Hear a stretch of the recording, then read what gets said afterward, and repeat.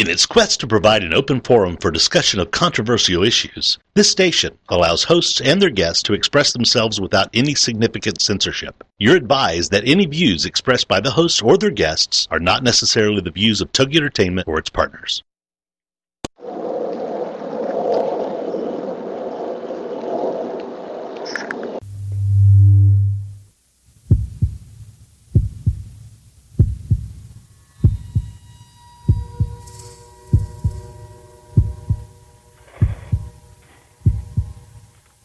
Come with us on a journey into the unknown, the unexplained, and the unbelievable. We will test your senses and challenge your beliefs. A world where science and religion clash. Or do they? You will meet real people and hear real stories, but you will not believe. You will witness strange sights and hear strange sounds, but you will not believe. This is the New England Ghost Project. Welcome to the nightmare. Good evening, everyone, and welcome to another edition of Ghost Chronicles Next Generation. I am Ron Kolick, your host, the gatekeeper to the realm of the unknown, the unexplained, and the unbelievable. New England's own Van Helsing. And with me, all the way from Easty Bridgewater, is the Taphophile, the queen of Taphophiles. The blonde bombshell herself, Miss Ann Carrigan. Woohoo! Is that kind of like the queen of the Nile? The queen of the Taphophile? Queen of D-Nile, probably. Well, we all know that, right? No. Yep. No, don't fill my glass anymore, please. Yeah, right. Oh, no. Well, maybe it's a little more. Maybe a little. One for the road. Mm-hmm. So we've got a really interesting show tonight, and it's right up your alley. Yes, we do. I'm so excited. Yeah, it's all about cemeteries. I know. I can't wait to talk to these girls. Mm-hmm. And you're listening, of course, to Ghost Chronicles right here on TogiNet, ParaX, Ghost Channel, and beyond. So this is kind of cool. And, I do have to mention, too, that this weekend I'm going to the island for 3 days, which is awesome. It's a totally deserted island with a lighthouse on it, and you have to cross the entire island because you come in with like a landing craft on one side of it and then go the whole length of the island. It's very cool. Very cool. Great. Wow, I wish I could go. Hope it doesn't rain. No, it doesn't matter. It's got a huge house. It's got a huge house. Excellent. That's awesome. Hey, Tony from NEPI. Oh, my God, I haven't seen him for years. Hey, Tony. Anyways, I saw him in the chat room. So anyways, let's bring in our first guest because we do have two guests tonight, and we've got a lot to cover. Yes, and she is a taphophile, too. And in all honesty, I never knew what a taphophile is. I always thought it was somebody like Taffy or something until I met you. So anyways, our first guest is Wendy, the cemetery girl. So, Wendy, are you there? Hey, I'm right here. Hi, Wendy. Hey, how you doing? I'm awesome. Thank you. I was really excited to hear, Anne, that you were a taphophile just like me because we are a strange breed all of our own, and most people don't quite know what a taphophile is. So I know. I'm all over it. And trust me, she has dragged me, kicking and shoving through the many cemeteries. Right. Right. Yeah, you really protested a lot. Let's go see the cemetery, says Ron. When do you want to go see this cemetery? All right, you got me hooked. What can I say? Yeah, right. There you go. Yes. Yeah, it's absolutely addictive. It really is. Mm-hmm. It totally is. Once you start, you just can't stop. So, I mean, Wendy, how did you get involved in it? Oh, my goodness. I have been surrounded by gravestones and cemeteries literally my entire life. Mm-hmm. In fact, I grew up in a house that had a gravestone under it. Oh, a little unusual. Yeah, exactly. So when the house was built, some fill was brought in from somewhere. And you know how early New England cemeteries, some of them weren't exactly preserved. Mm-hmm. So some fill came in, and it had a gravestone in it. And growing up, I always kind of like looked at that gravestone and was just in awe, like where did it come from and who did it belong to? So one day I finally just crawled under the house and read it. And not long after that, I got my first Ouija board and had a little Ouija board session. And, oh, my gosh, I've never played with a Ouija board since. That was a whole other story. But, well, we have time. Goodness. We have time. Don't brush that baby off. I'm all over that. Oh, right. Oh my gosh, I'll tell you, it was really, really intense. But it was chilling enough. It was a little girl supposedly through the Ouija board that was contacting me, and sure enough, the stone was a child. So was it the same person that belonged to the stone? I have no idea, and I'll never know because in later years the house burned down and the stone was taken away with the debris. Oh. So it's an unsolved mystery to this day. But that's kind of what got me started with my fascination of gravestones, was that one that was under my house. Wow. So, now, was it, when you say it was under your house, so it was just kind of tossed in there, or was it actually upright? No, it wasn't upright at all. It was probably just like dumped in a big dump truck full of dirt, and it was just there. And it was kind of unfortunate, and I always kind of felt bad about that. Like, I have no idea where it came from, or anything about it, which is really tragic. But and I don't know where it is today. It's gone again. So it's a traveling gravestone. Right. That's a sad story, but it sparks your interest. Oh, why is this sad? It's sad because this child's stone was removed from wherever it was supposed to be and just tossed aside. That's why it's sad.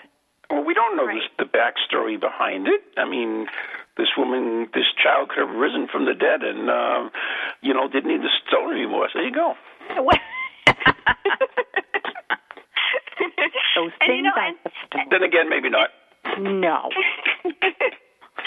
It's really not uncommon either to find gravestones in really strange places.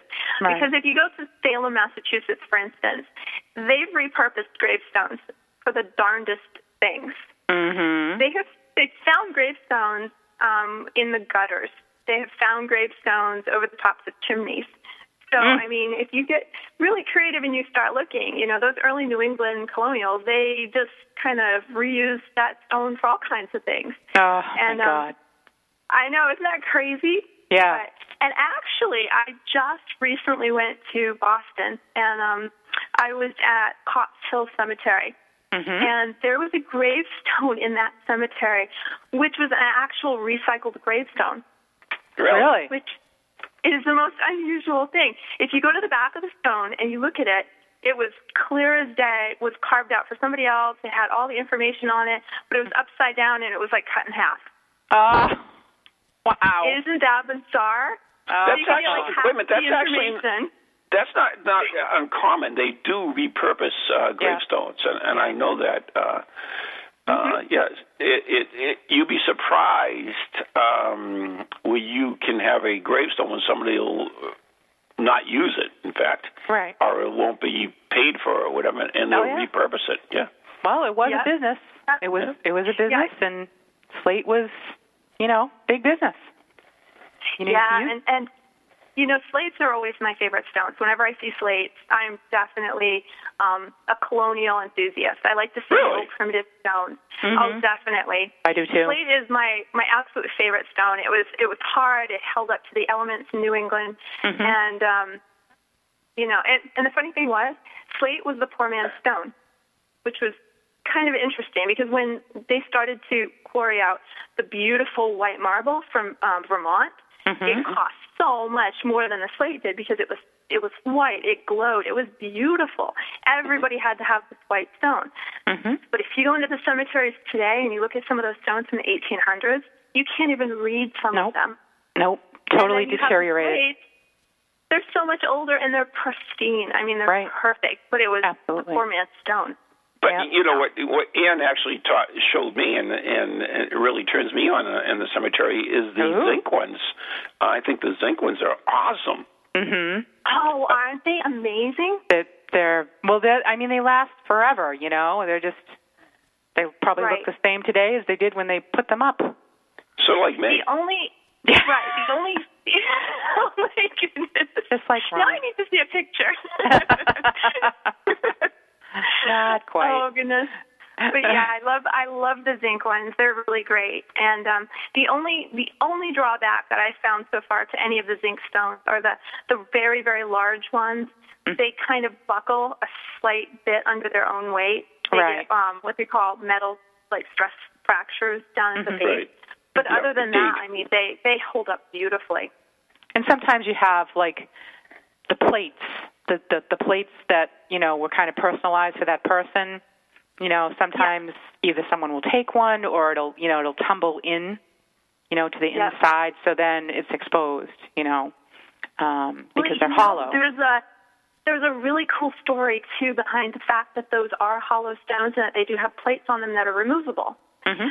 Somebody once shared with me that because you can customize those through those plates, and those plates did go on and off, that during Prohibition, all you had to do was take a little screwdriver and remove that plate, and you could fill that stone right full of your bootleg alcohol. I've heard that. They go to the cemetery and look for, that kind of contraband. I have heard that. I have heard that tale before. That's funny. Yeah. Imagine. That's creepy. Really creepy. But now, Wendy, where in Maine do you come from? What's home? I am right up in central Maine, up in that area. Mm-hmm. So, just outside Bangor, it means Stephen King is one of my neighbors. So, yeah. What's your favorite cemetery up there? Up in the Bangor area, it's got to be Mount Hope. Because, Mount Hope is just beautiful. It's a very special cemetery. It was designed by an architect, and it's actually only the second garden cemetery in the country, right behind Mount Auburn in Cambridge, Massachusetts. Really? Whoa. Yeah, what about Lowell Cemetery? Which one, Lowell? Yes.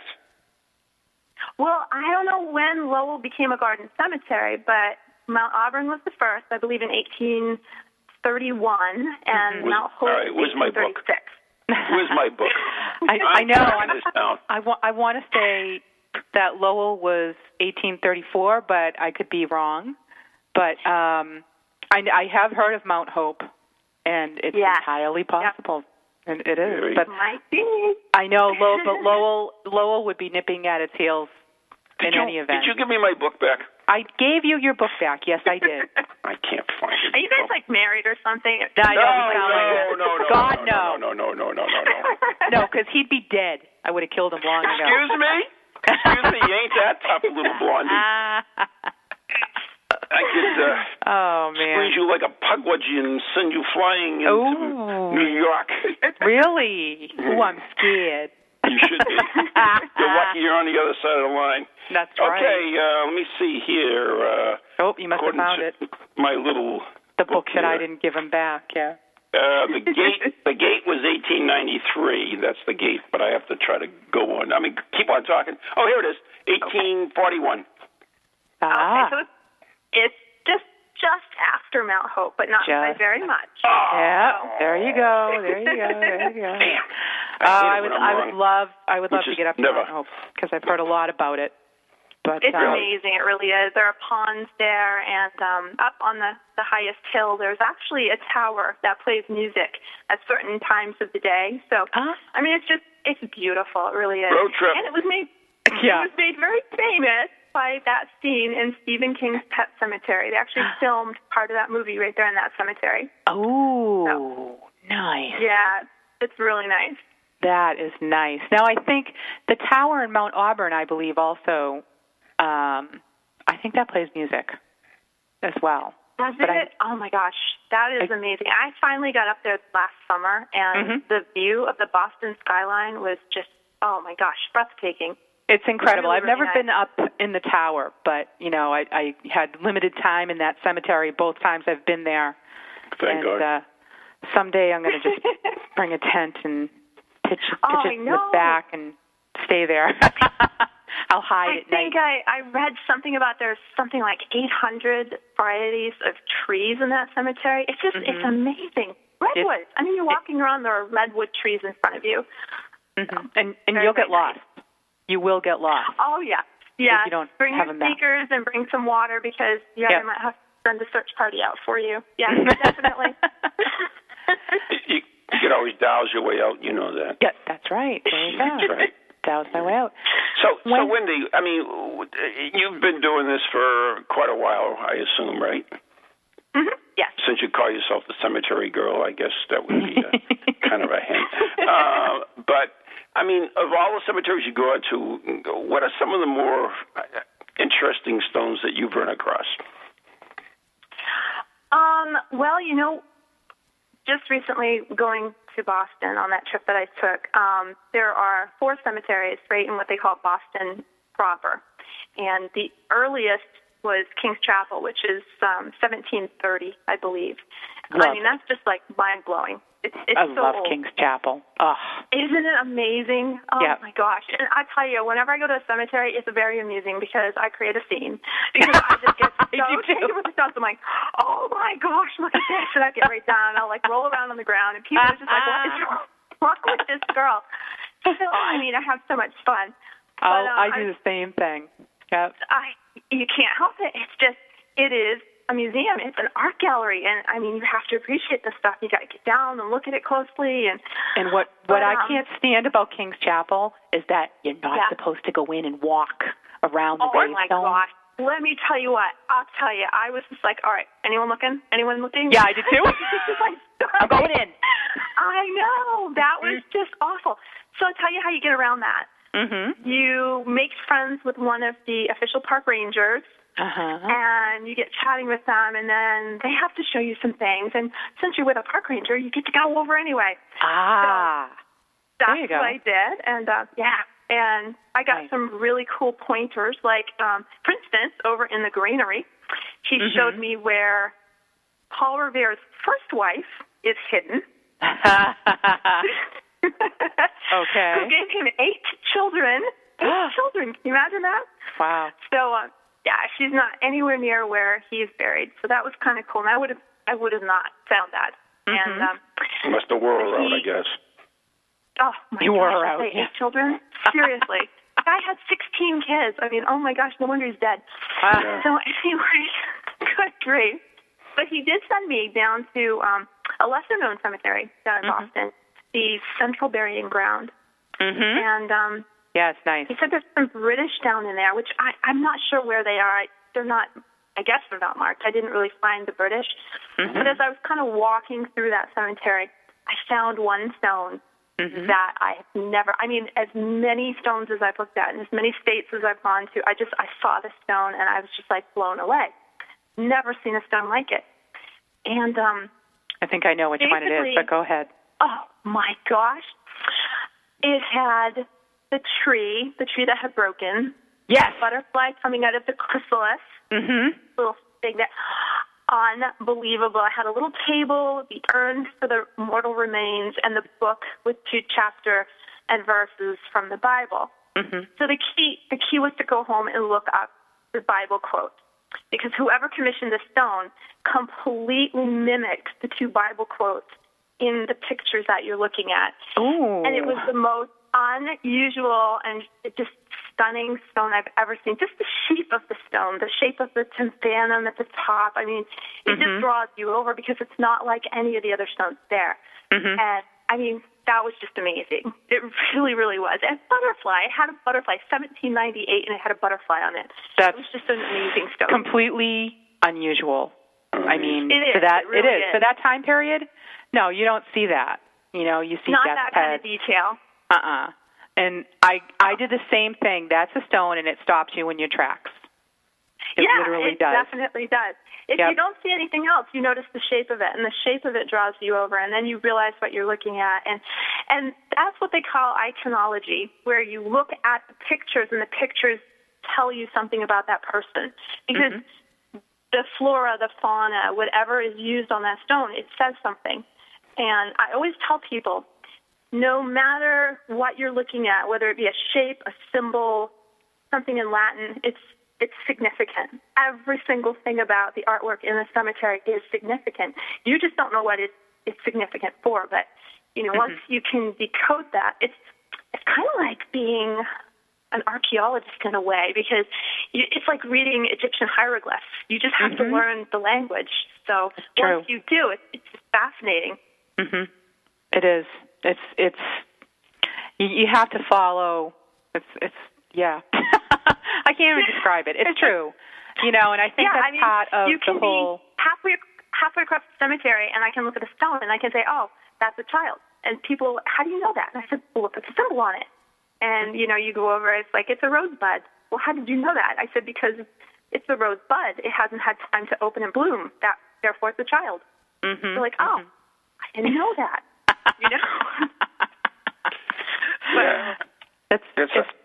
And part of the reason that I think people like you and I have this addiction, and it is an addiction, is that reason, because you're always looking for that stone that you haven't seen before. What am I going to find this time? What's going to be in this cemetery?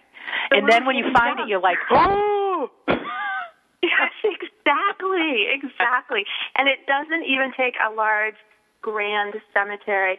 Sometimes it's the little teeny tiny backwoods ones where you find something completely unbelievable. Mm-hmm. I tell people that all the time. They're like, "Could you take me to a cemetery?" And, "Oh, my gosh, I don't know which one to go to. I don't know what one's good enough." And I'm like, "Trust me, any cemetery is good enough. You never know what you're going to find." Yep. I mean, I just did all these little cemeteries. I was out in, we camp out in Central Mass, and I was out and I did 5 cemeteries in Barrie. They were all small cemeteries. Mm-hmm. And I mean, even in those they're little teeny roadside cemeteries, and I always find something that's like, oh my God, look at that. So yeah, you can be anywhere. Yep. And something I really particularly love to find, and it's rare, is when you find what they call the formula of death actually written on the stone. Yeah. And that's like when you find something that says the person was kicked by a horse or something like that, and they tell you, like, was lost on a steamship, and they tell you the ship, and you get so much, like, history or personal information, was run over by a carriage. I love it when I find that kind of stuff. It's so personal. That's what I just actually, when we play this week's Cemetery Tripping, you're going to hear about a stone like that. And it's funny you say he died on a steamship, because the guy that's featured in the Cemetery Tripping died on the steamship Lexington. I don't know if you're on my page or not. Maybe you saw that. But I'll check that out, yeah. And it was written on the stone, and they had a carving of the steamship on fire on the stone. Wow, it actually showed the ship on fire? Mm-hmm. Yep. Wow, that's interesting. Yeah, it was really, really crazy. So, and that was a little roadside cemetery in Barrie. Believe it or not, we're almost out of time. Oh my God! For Wendy. So, Wendy, if somebody wanted to find you, Wendy, and do you accept friends, or what's the best way to get in touch with you? What's the best way to get in touch with you? Facebook. On Facebook, I'm Windy, Windy, just like the weather, Windy Cemetery Girl. Mm-hmm. And I also I have a page that you can join up and share photos from all around the world, actually. We have quite a number of members that are international even, and that is Past File Corner. So, if you're a cemetery enthusiast and you have some great shots that you like to share, Past File Corner. Mm-hmm. And I'm also Task Corner on Twitter. So you can follow me on Twitter. There you go. That's awesome. And Ann, of course, has her page, which is Cemetery Tripping. Right. Because I know that I've been on your Facebook page, Wendy. Taphophile Corner, for sure. So, and I think you're on mine. We're all friends. We're all friends here. Yeah, it is. And of course, I have my page, Grave Intentions. Don't forget, Grave Intentions. Grave Intentions. He has weird stones. He has weird things there. I do. It's because I'm weird. You're so good. Anything you want to finish up on, Wendy? Because we're just about out of time for you, young lady. Well, I like you a whole lot because you called me young lady. You are. 'Tis the season to get out there, I mean, winter is coming, and fall is just spectacular out there in the cemetery. So pack a picnic lunch and get out there, walk, enjoy the fresh air, see the cemetery. It's a great place to be. And I'm going to have to come up to Maine and visit my niece. That's right. So if Ann and I want to go up cemetery tripping with you, will you be our guide? Oh my gosh, are you kidding? Yes. Oh, that would be fun. Any great excuse to go out into a cemetery. There's some really, really beautiful ones here in Maine. In fact, Rockland. Oh my goodness, I have a wish list. It's just fabulous. You can go wrong. Awesome road trip. There you go. Road trip, Ron. I feel it coming on. Fall. It's a good time.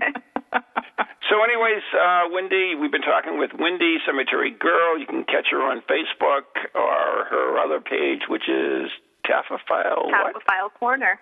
Taphophile Corner. Taphophile Corner. Right. Say that 3 times fast if I can. So, Wendy, I want to thank you so much for coming on, and really enjoyed speaking with you. I mean, it just blew right by that half hour. We'll have to have you back, I guess. Well, it was a lot of fun. Yeah. Yeah, thanks so much. And I know, because we could probably talk about it all night. So.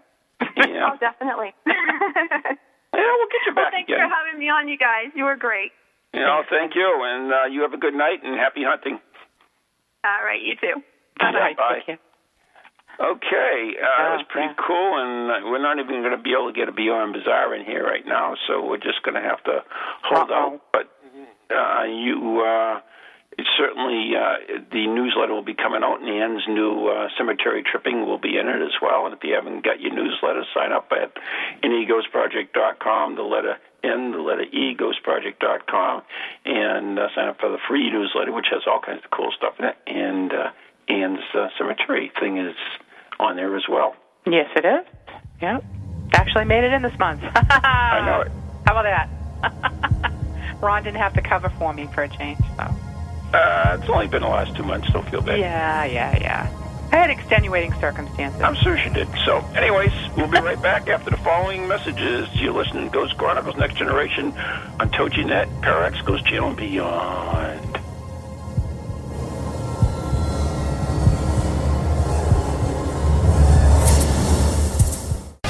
Welcome to TogiNet, radio with a cutting edge. Everything you heard about witches is true. Halloween is the time of year when the shades of the dead whisper from forgotten places and spirits walk among us. The witches of Salem, Massachusetts honor this time with Festival of the Dead, an annual event series that explores death's macabre customs, heretical histories, and strange rituals. Founded by Salem witches Sean Poyer and Christian Day, and hosted by the foremost authorities on the spirit world, Festival of the Dead beckons guests who step through the veil into a mysterious realm where spirits await you. To learn more or to purchase tickets, visit festivalofthedead.com or call 978-740-9783. Happy Halloween!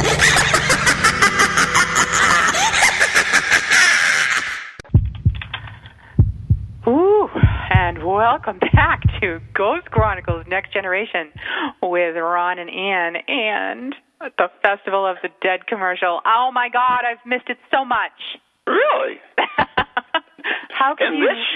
This year, the little blonde bombshell herself will be at the Festival of the Dead and Spectral Evidence. Oh, can't wait. Yoo-hoo! You say that now. Yeah. I know when I'm there, I'm going to be going, why did I stay home? Because Ron's driving me crazy. No, I'm looking forward to it. Stop it. Yeah. Anyway. So while we get our next guest on the line, why don't we slide that cemetery tripping in so we don't miss it? Okay. Okay. Can we play that? Maybe.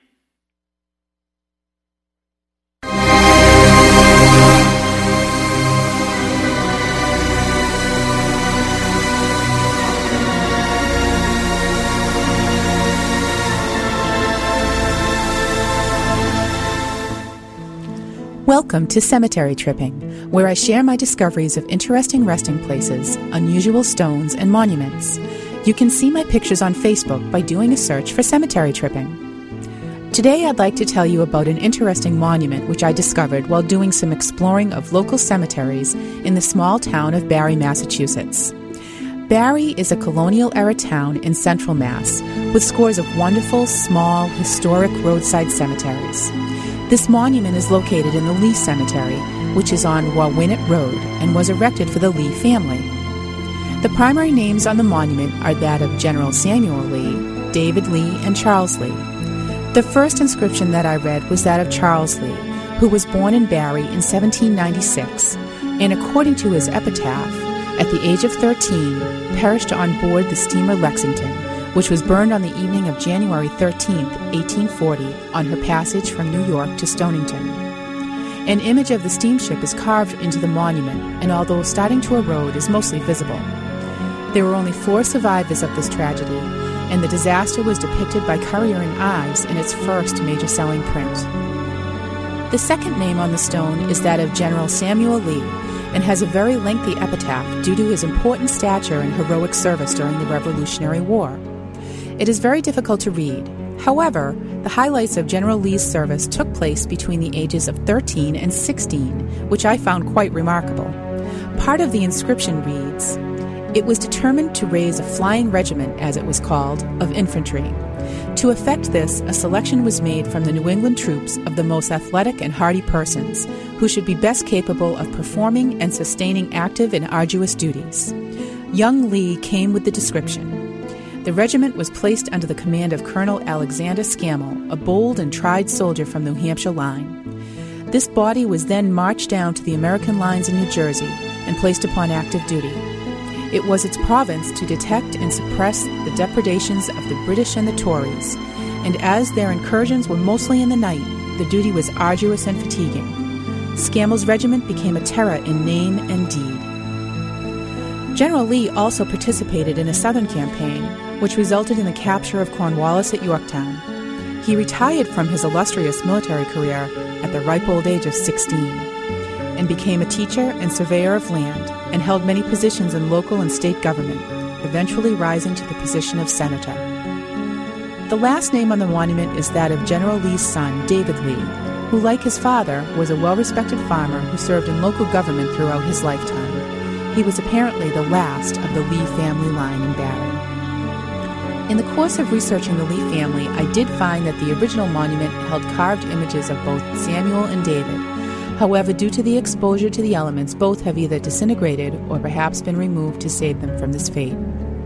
It is a very grand monument to see erected in a small family cemetery where most of the stones are plain and nondescript. Comprised of blue Italian marble with Doric columns supporting a 14-high-foot portico, it is something that would more likely be seen in a cemetery in the city rather than the countryside. I am always surprised by my finds in these country cemeteries, which is one of the reasons I will continue my cemetery trekking.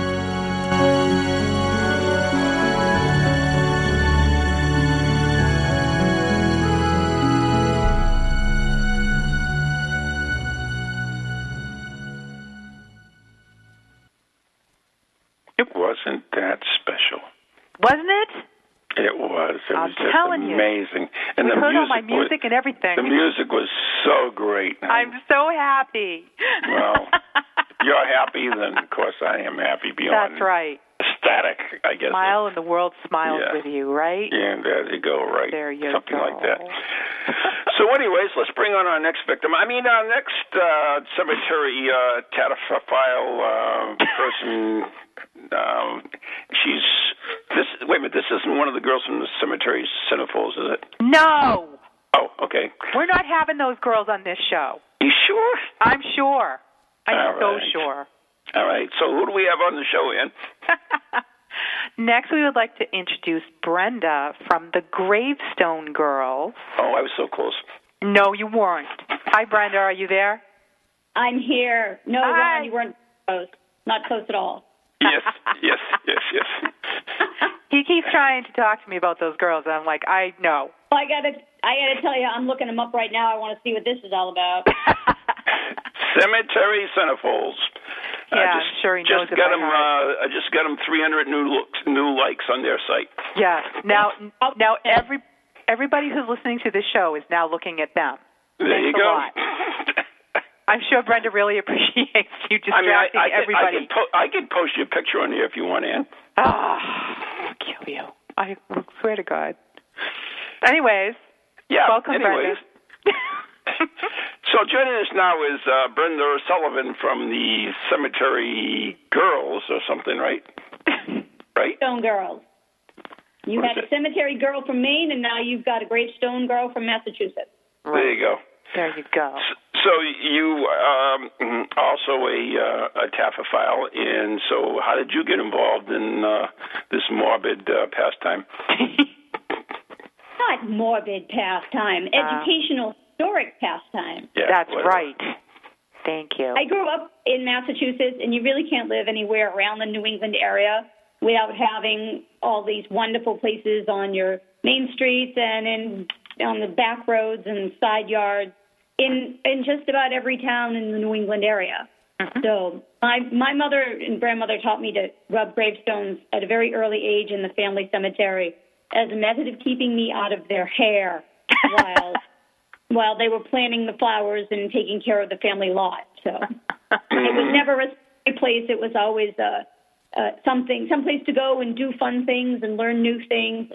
Right. And really, I tell people now it's the ability to go into today in the 21st century to step off the main road and meet somebody from 200, 300, almost 400 years ago and learn something about an individual, a family, society at the time. I was listening to you guys talk when Wendy was on, and you're absolutely right. There's not one place that's any better than another. The next one is always some kind of adventure, no matter how big or how small. Correct. Right. Absolutely. I mean, that's what fuels my fire, I'm going to go. I have to stop and look in the cemetery, and it's a nice day. I'm just going to go down here and look here. And right. My husband rolls his eyes. Yeah, no, sometimes you have to do these things alone because the other halves aren't as interested, but people like to travel with me because that's exactly what happens. Look, there's one. Let's stop. Why were you late for dinner? Why were you late for this appointment? Oh, well, there's a cemetery on the way. I just couldn't drive by it. Yeah, I actually have a fetish, I guess you would say, because every time I go by a cemetery, I wave to the people there. So, all my fans. Oh my goodness. Well, Brenda, can you tell? I'd like you to tell our audience about what the Gravestone Girls do, because I love it, and I've heard you speak. I've seen their photos. And Ron, and so tell the people about yourself, Brenda. Sure. The Gravestone Girls started as a hobby a long time ago, and it's now my primary vocation. We are cemetery educators. I give public presentations about cemetery art and history and symbolism. So I work with libraries, historical societies, genealogy groups, schools, museums, anybody that does any kind of public programming. We teach gravestone rubbing classes and lead cemetery tours. And we really? also... Wait a minute. Go back to gravestone rubbing classes. I thought that was illegal. In Massachusetts, there's no sweeping law on the books that says gravestone rubbing is illegal. Whoever oversees each burial ground makes the rules for what you can and cannot do. Gravestone rubbing is very misunderstood. There's a lot of misconception about it. If it's executed properly, and that's really the emphasis, is that it must be executed properly, it serves to create a document of something of that gravestone as it looks at this moment of time, and it may, because that stone may change later, whether it grows biological, has lichen or becomes unreadable. If something happens to it in its natural habitat, a tree limb falling on it, vandalism, anything can happen to those things after being out there. They've been here all this time, and they look different than they did when they were first put up. So doing gravestone rubbing is sort of like taking a photograph, just a different process. And a properly executed process is a completely inert form of making that documentation. But it has to be done properly. I have plenty of people tell me the things that they think that they should use to do a gravestone rubbing or clean a gravestone, And it's really a lot of it is just common sense, a good eye, and a little bit of proper education. Mm-hmm. Mm-hmm. I will say I've been working a lot in New Hampshire lately, and New Hampshire does have a law on the books for their municipal cemeteries that does say statewide gravestone rubbing is prohibited without express permission of the town council. So it's a very long process. You can't just show up and start doing this work. It's a long process, permission. But it's really down to finding who oversees that burial ground, who takes care of it, and finding them and saying, look, this is what I want to do, and this is the way I'm going to do it, and I'm responsible, and and we've had to provide references and that kind of stuff. But well, that's interesting because I did always think that was a law in Massachusetts. So. That's what I heard too, as well. That's good to know. A lot of people do, and it's funny. Everybody did gravestone rubbing in the 1970s, right. and before. When that's the era that I was taught to do it by my family in the family cemetery, and it's gone 180 degrees the other way, right, within the last 20 years or so, maybe a little bit longer, because of the focus and efforts that's put on preservation in general, not just cemeteries, but the attitudes that have changed about historic preservation over time. Right. And it's still okay to do if you do it properly. And the method we were taught was taught to us by a woman that was the cemetery commissioner and town historian of a town in Rhode Island. And it gets passed on that way. You educate people the right way. Mm-hmm. You have people out there doing something that's fun, entertaining, serves as a preservation document, and is done without the threat of any damage. That's awesome. So I'm glad to teach that. So if you think gravestone rubbing freaks people out, imagine what they do when I tell them that I make gravestone casting. I love that. That's the third thing that the gravestone girls do. We actually make replicas of existing gravestones directly from the faces of the original gravestones. This we don't teach. This we do not divulge our techniques. I actually have a restoration and art history education, so that's cool. Scary, cool. But still something that can be done. I love that you go out and do that. And actually, Ron gave me kind of a nice little death's head kind of cast the other month, which I love, by the way. Ron. Mm-hmm. We love Ron. Good job. Hey, he knows how to give a girl a good gift. Yeah, apparently so. Yep, nothing like a gravestone. That's right. So I actually wanted to ask you, I mean, you've done most of Massachusetts, I assume, Brenda? I've been in a good portion of the cemeteries in Massachusetts. Yep, absolutely. Have you been to Spider Gates? I live in Worcester. Spider Gates is 15 minutes from here. Spider Gates has got its reputation for being a haunted establishment. Mm-hmm. I'm not the only one that's concerned about the preservation at Spider Gates because of its remote location. Yes, it is. And the town, it's still actually an active burial ground. It's owned and operated by the Quakers. Mm-hmm. Our Quaker group here, they've got their meeting house up on Pleasant Street.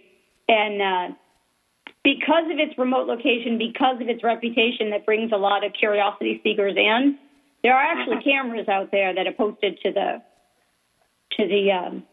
police department. That's how they keep an eye on their trespassing out there. So be careful when you go out there. Right.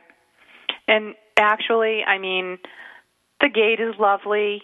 It's a lovely little cemetery in the middle of the woods, but completely and 100% the most uninteresting stones. They just have names on them. That's it. Yeah, and they're Quakers. And they all look alike, right? Because the Quakers didn't do that. The Quakers had no interest in having any personalization. Once you were gone, you were gone. Mm-hmm. It was enough to put up a memorial, and that was it. And at the time that cemetery was established, that was not the middle of nowhere. The roads have changed over time. The airport is in there, came in there later on. Their meeting house was there. It was a much more central location than it is now. And I don't know for sure, but being that all of those stones are of 19th century era for early colonials, there must have been some restoration, a sweeping redo of the landscape. Mm-hmm. Yeah, that was my thought as well, because I actually took somebody there, and they're like, well, all the stones are new. And I said, well, didn't Quakers originally not believe in erecting a stone? And that was my thought, on why they're all new. Don't have any use for the body in the next world. Right. So there's an afterlife, but there's no need for the body. Mm-hmm. I don't have much use for my body in this world. Neither does anyone else, Ron. Yeah, I noticed. But, yeah, that is, it's a lovely cemetery, but, there's a lot more interesting places to go. Not a lot to see. Not a lot to see. It all depends what you're looking for, I think. You guys are really looking for the stones, but someone who's into the history and the legends, and that's certainly an interesting place to go. Absolutely. Right. You know about the gates, right? Yeah. They're called spider gates because of the gates themselves, but the gates are really not spider webs. Mm-hmm. The gates are really suns. Mm-hmm.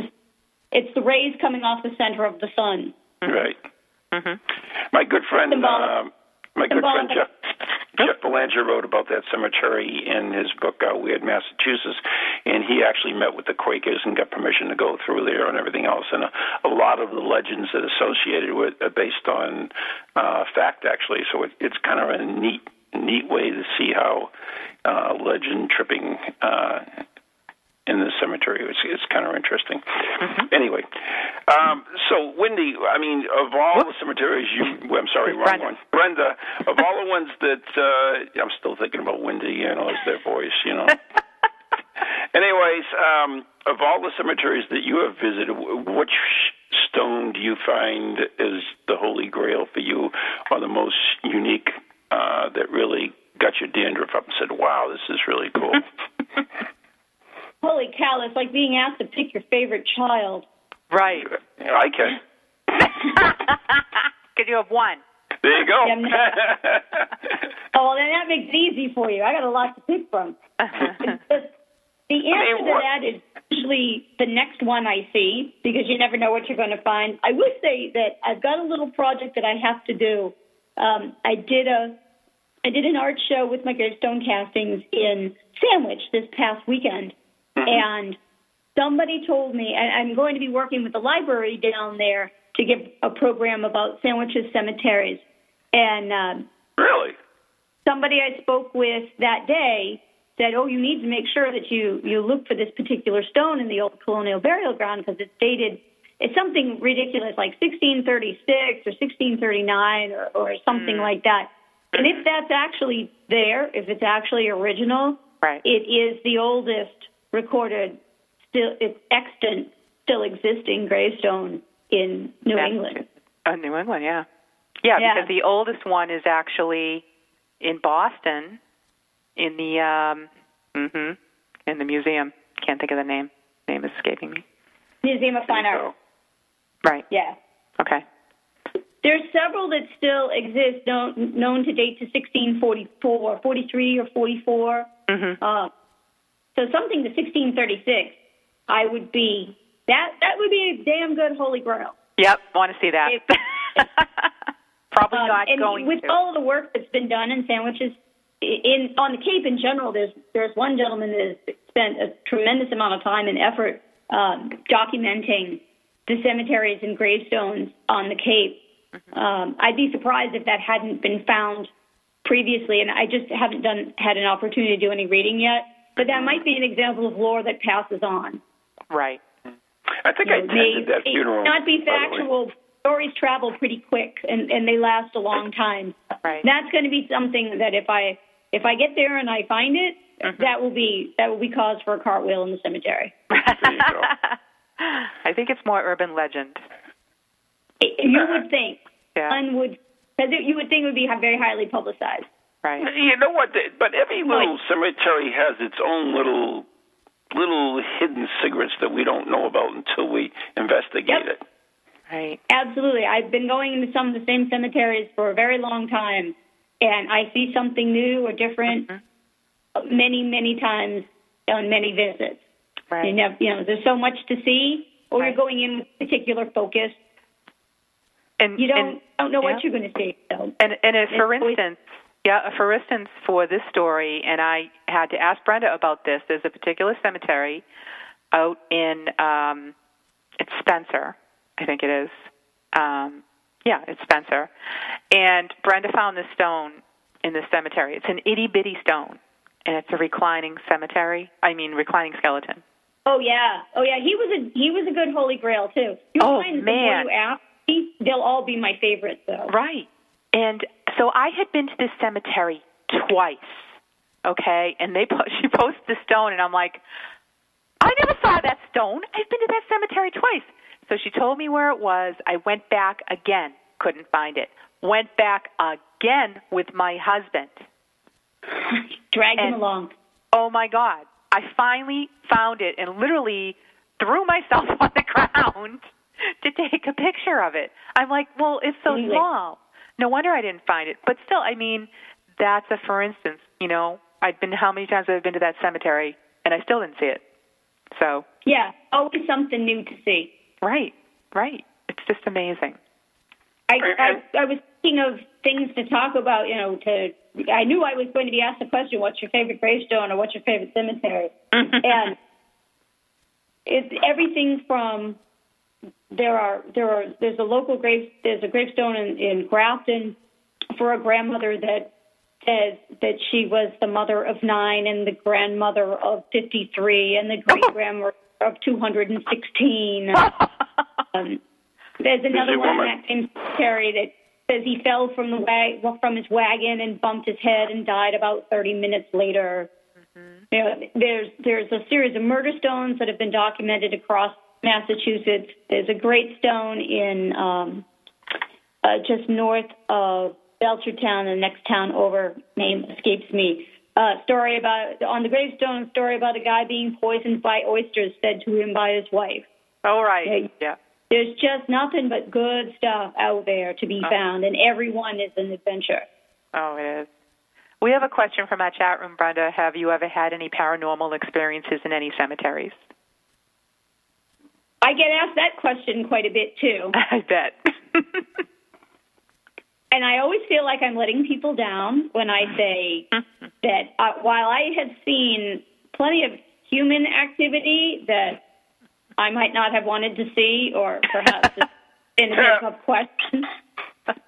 I guess you've seen Anna in the cemetery. I have yet to see anything preternatural. And I'm looking, I'm like Fox Mulder. I want to believe, but... Are you taking pictures? Are you taking lots of pictures when you go? I take thousands of pictures, yes, absolutely. And of all the pictures, have you ever saw something that you just kind of like, oh, this must be bad lighting or something, or this might be something that you just kind of like, whatever, this is not good picture of a stone, so therefore I'm going to ignore it. Wow, right on tune. Pizza from the dead. Pizza from the dead. Yeah. Well, calling it the Great Beyond. Actually, that's the pizza. It means we're just about out of time. So you got to answer my question. Have you discarded those odd photographs because they didn't have a nice, clear picture of a cemetery stone on it? Have I discarded them? Most likely. Yeah, that's what I figured. I can explain that I did something wrong in my shooting. It's my big fat finger in front. Right, that's what it is. It's always your fault, right? Me shaking the camera because I'm so excited about getting a picture of this thing because I'm standing on my head trying to get a good shot. Right. So So, Brenda, we're just about out of time. Where can people see some of your work, and how can they, see you in action at some of these lectures you're giving and classes? Sure. We've got our own webpage, gravestonegirls.com, and you can shop from our catalog of gravestone castings there. And we also have a Facebook page that we update on a very regular basis with pictures from our activities and cool things that we find out in the field. And both of those pages have our calendar of events that says where we are and what we're going to be doing. I'm out and about teaching and touring year-round, so there's always something fun and interesting going on. Okay. Brenda, we want to thank you so much. If she comes to your area, go see her. There you go. You will really enjoy it. Mm-hmm. So, Brenda, thank you so much for coming on the show. Yeah, my pleasure. And next time you get lost in Spencer, call me. I will. There you go. I will. Thank you so much, Brenda. Thank you, Brenda. Bye-bye. Oh, bye-bye. Bye-bye. She is I hear great. the Cemetery Girls got a calendar, too. Yes. Oh, I bet they do. Uh-huh. Mm-hmm. Cemetery Center Falls. Yeah. Well, they have a calendar, and it's better. So, bleh. Well, so you say. So anyway, Ann, where are you going off to? You got any face paint coming up this weekend? Oh, yes. Face painting at West Bridgewater Park Day on Sunday. Come down and see me.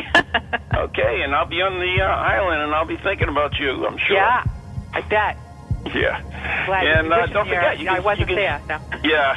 You can see Ann and I at Spectral Evidence on October 20th at the Hawthorne Hotel. So, along with Kelly Spangler too. So that's going to be fun. Absolutely. Yep. So until next week, I guess it's time to wrap it up. All right. Good night. Thanks, God bless. everybody.